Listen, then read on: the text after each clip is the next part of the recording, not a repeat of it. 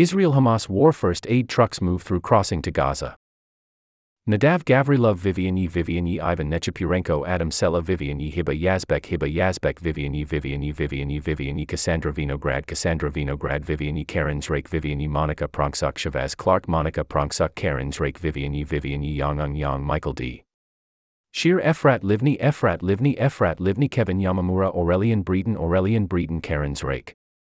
A convoy of 20 trucks carrying aid moved through the Rafah border crossing into Gaza from Egypt on Saturday, according to the United Nations, after days of diplomatic wrangling to get food, water and medicine into the blockaded enclave where supplies were running out and hospitals were nearing collapse. https://www.newyorktimes.com/live/world/Israel-Hamas war Gaza news /with aid still blocked from entering Gaza. Hospitals are on the brink of collapse. The UN says /URL share.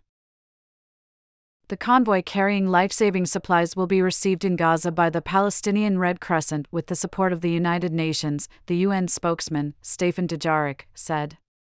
4 of the trucks carried medicine and other health-related essentials, the World Health Organization confirmed, which warned that Saturday's deliveries would barely begin to address the escalating health needs in Gaza.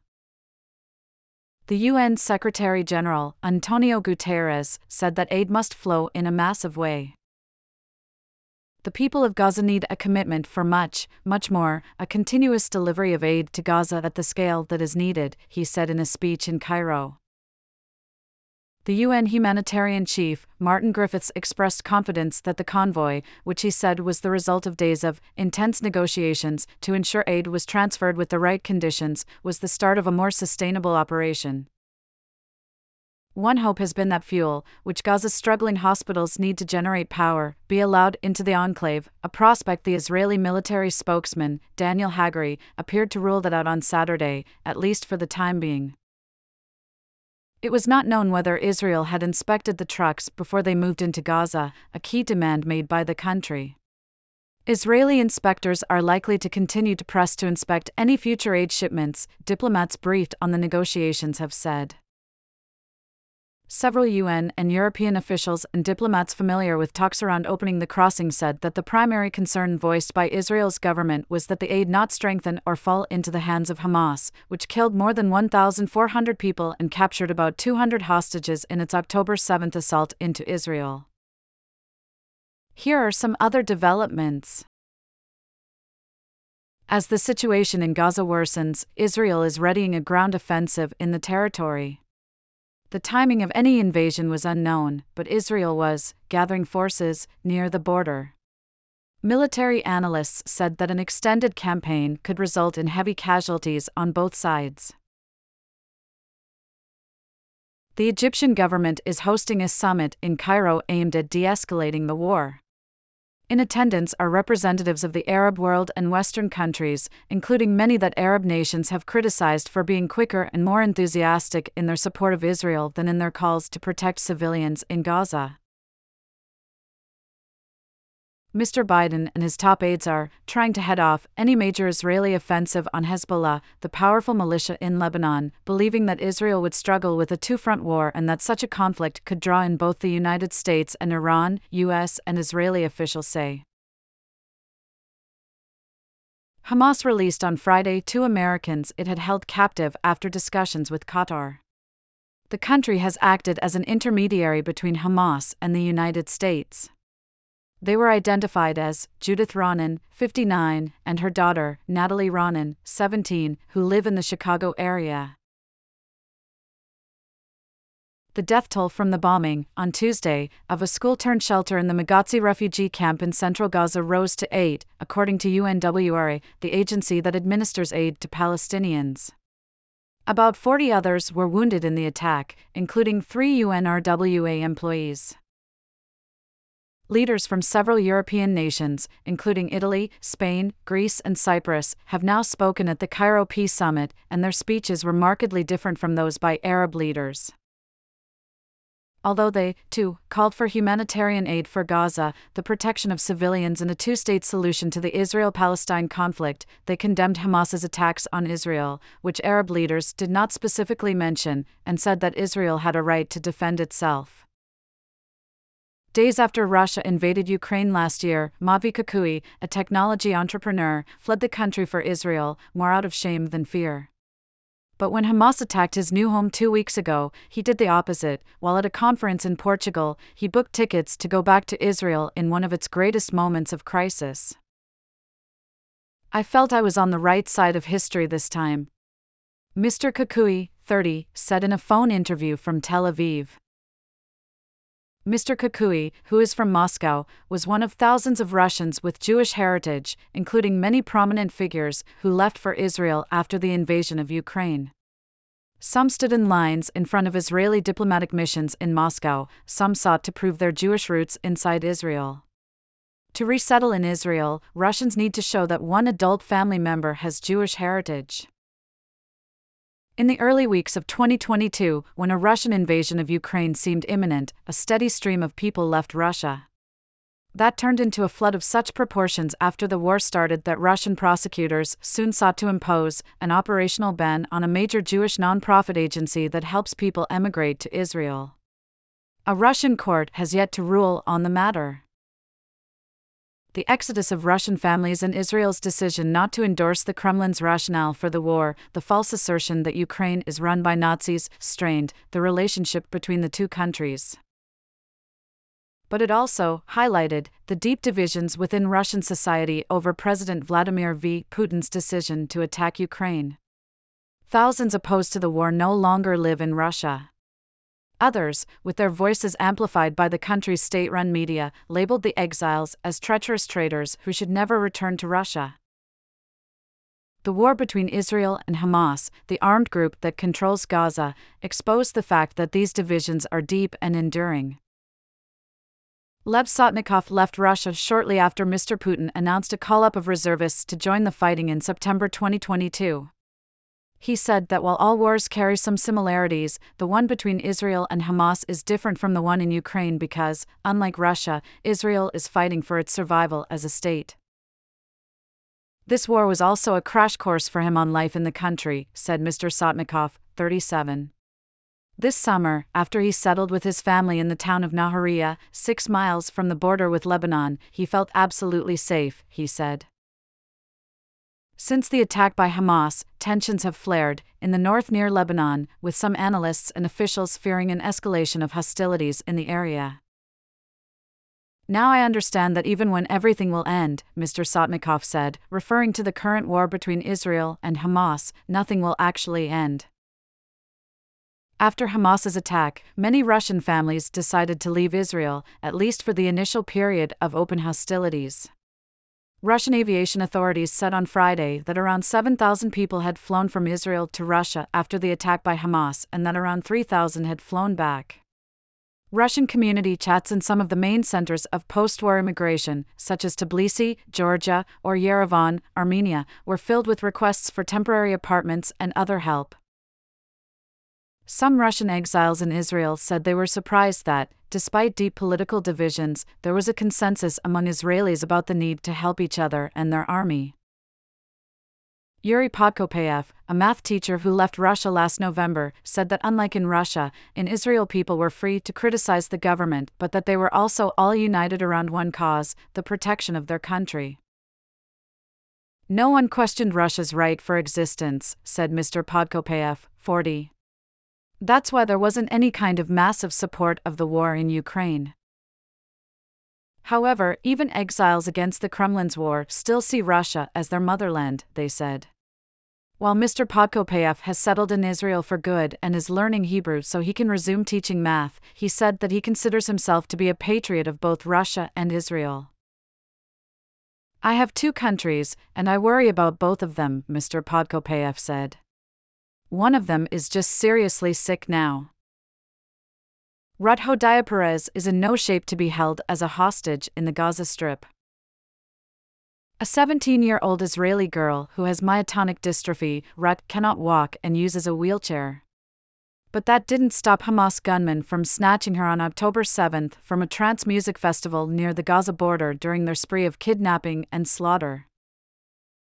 Ruth is now among the large and varied group of captives that Hamas is believed to have dragged back to its underground labyrinth of tunnels in Gaza. "She is not built to live in a place like that," said her sister, Yamit. It has been 2 weeks since the Hamas militant group attacked Israel, massacring more than 1,400 people and kidnapping more than 200. While fears are growing for the safety of all of the hostages, held in conditions that would test even the strongest, the worries are especially intense for the most physically vulnerable like Rut.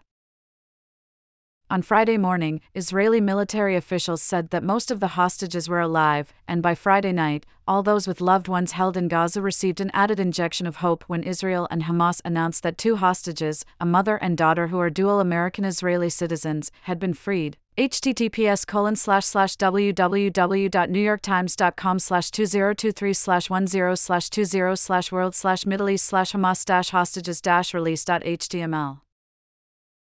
American officials said that representatives from Qatar, an American ally that maintains good relations with Hamas, had helped persuade the group, which controls Gaza, to free Judith Ronan, 59, and Natalie Ronan, 17. It was not clear why the Ronans were released before others. But for all those remaining, it's almost inconceivable what any of them, especially the neediest, are living through. They are being held at gunpoint by the same group that massacred their friends and loved ones. They are trapped in the densely packed Gaza enclave that Israeli warplanes are relentlessly bombing. All around them, food, water and medicine are running out, and fear, rage and hatred are escalating. Everyone inside Gaza, population 2 million, is facing a humanitarian crisis, and governments around the world have been urging the Israelis to allow in desperately needed aid, which finally began happening on Saturday morning. Israeli officials said that Hamas had taken at least 20 children, including toddlers, more than a dozen people in their 60s, 70s and 80s, and people who suffer from Parkinson's disease, heart problems, diabetes and cancer. On top of that, several hostages were gravely wounded by gunshots and grenades during the terrorist attack. Family members and international organizations are beseeching Hamas to show mercy and release the old, the young, the sick and the wounded first. The International Committee of the Red Cross is one of the groups trying to help. Within 2 days of the attack, Red Cross officials said they had approached Hamas leaders in Doha, Qatar. The starting point, and I have a hard time getting away from this, is that there are people who should never be there, said Fabrizio Carboni, the organization's regional director for the Near and Middle East, in an interview this past week. In the past 10 days, he said, the Red Cross has met face-to-face and held numerous telephone calls with Hamas officials, but, considering the level of violence in Gaza, I see it as extremely complicated for us to do our work. Red Cross officials said they were asking Hamas leaders to offer proof of life, such as a message, phone call or video that would prove each person believed to be held captive is alive. The Red Cross is also asking Hamas to allow in medicine and to immediately release the hostages with urgent health needs, like Rut. They should all be released, but the ones with specific medical conditions should be even more released than the others, Mr. Carboni said. There is no way easily to provide the medical help they need in Gaza today, he added. We asked for it. But today we are far from it, very far. For the hostages' families, it's been an anguishing, up-and-down week. The catastrophic blast on Tuesday at a crowded hospital in Gaza inflamed passions and anti-Israeli feelings around the world. Israel blamed the explosion on an errant rocket fired by Palestinian Islamic Jihad, another militant group in Gaza, while Hamas officials blamed an Israeli airstrike. Neither side's account could be independently verified, but the bottom line was immense suffering in Gaza and increased risks to the hostages' safety. Over the next few days, Israel continued to build up its forces along Gaza's border, gearing up to invade. Many families of the captives are praying that the Israelis delay the ground offensive until all the hostages are freed. There are few good options. Tactical experts say a rescue attempt would be too dangerous. Hamas has miles of underground tunnels in Gaza, and experts believe the hostages have been split up and are kept under heavy guard throughout this maze. Adding to the gloomy picture is the news that came at the end of this past week that Israeli soldiers had found bodies of Israelis along the border fence with Gaza. It's not clear when they were killed, during captivity or in the initial moments of the October 7th attack. Either way, hostages' families are now under tremendous stress, answering each phone call with trembling fingers, not knowing if they are about to learn whether the people they love most are dead or alive. And for the hostages who are sick or hurt, time is not on their side. Hirsch Goldberg-Polin, 23, a California native who moved to Israel with his family 15 years ago, is a captive in Gaza whose arm was blown off by a grenade during the attack. He was filmed in a video being loaded into a Hamas truck, blood dripping from a stump above his left elbow. Rodam Ravivi, a close friend, said it was obvious that if Mr. Goldberg-Polin's arm weren't properly treated, it could be that he isn't with us anymore. Hagai Levine, an official with the Hostages and Missing Families Forum, an organization that sprang into existence in Tel Aviv to help the hostages' families, believes the International Committee of the Red Cross needs to do more, like publishing a list of all missing people and hostages. Red Cross officials say they are trying to get this information and are drawing on their experiences from other Middle East conflicts. The organization helped repatriate thousands of prisoners during Israel's wars with its neighbors, going back decades. It maintains an office in Gaza, where, Mr. Carboni said, his people were staying in awful conditions to facilitate the release of hostages, like they did on Friday night when Hamas handed over the Ronins and they stepped into a purring Red Cross truck, according to a short video Hamas released. O plus red plus cross plus hostage sandos equals 1C5 GCM underscore Anandic equals video plus red plus cross plus hostage sangs underscore LCRP equals for example JHJVBWABGJUIOTIHCAQI regatiHCIQI repeat IBCDQ1 ODRQMBO 3QA as IAN sourceed equals chromiandy equals UTF-8 hashtag state equals Ivanvald equals SID DD6FB47D vid QI9JOXRG4SD0. Hamas initially threatened to execute a civilian hostage every time an Israeli airstrike hit Gazans in their homes without warning, but has made no further such announcements. While Hamas has said little about those being held, it's clear the hostages have great value to them.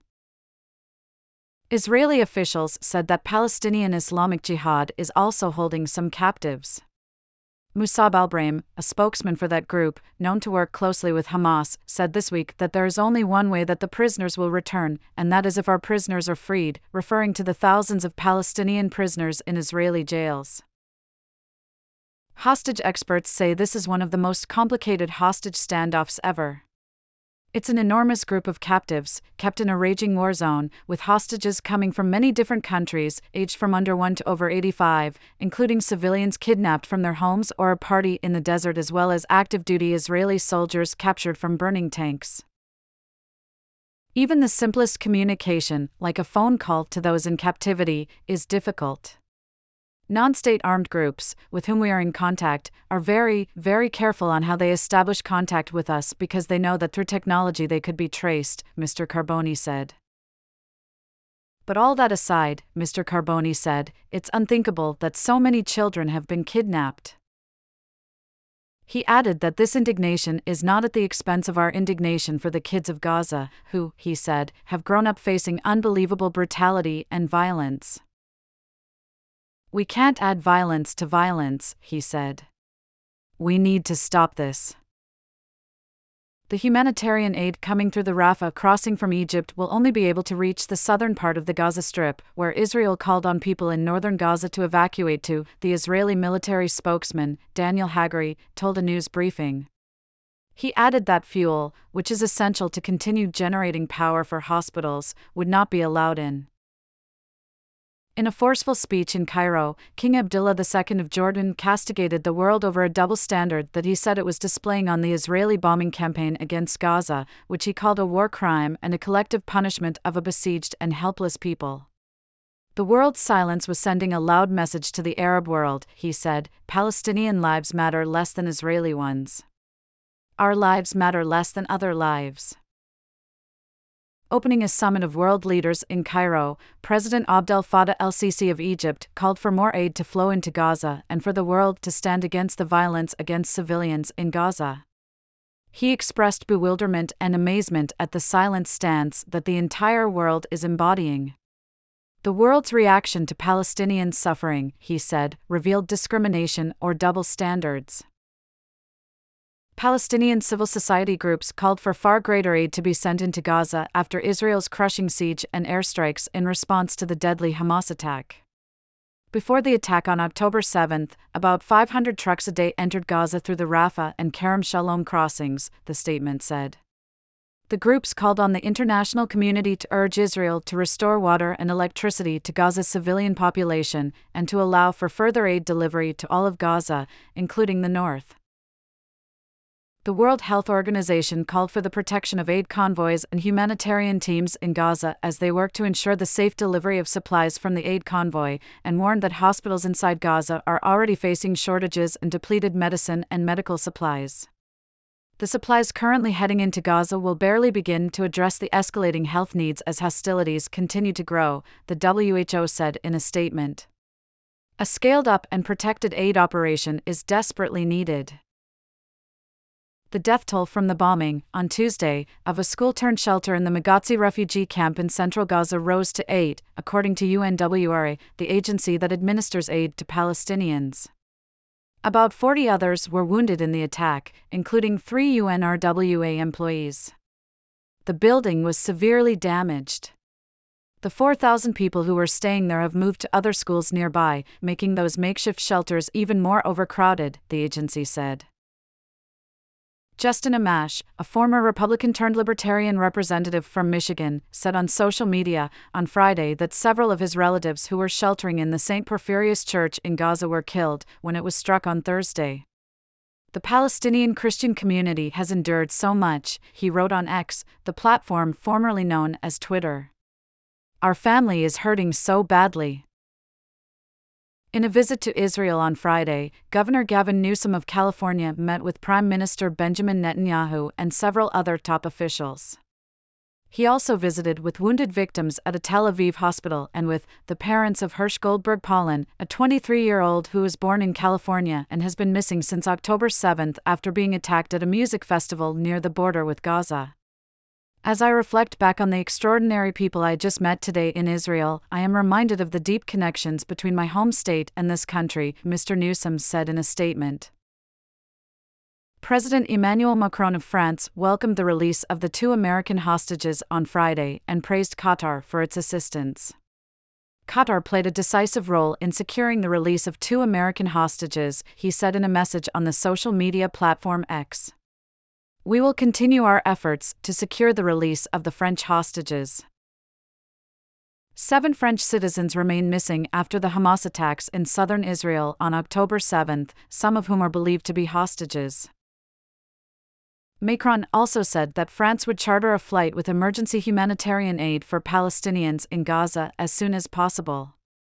On X, formerly known as Twitter, the French president said his nation would also be supporting Egypt's efforts, backed by the United States, to open Rafah. Some shipments of humanitarian aid are currently stalled on Gaza's southern border, but could move into Gaza as soon as this weekend. The Palestinian Red Crescent Society said that Al-Quds Hospital in Gaza City had received a warning from Israel to evacuate immediately under threat of bombardment. The group said the hospital was treating more than 400 patients and serving as shelter for thousands of displaced civilians.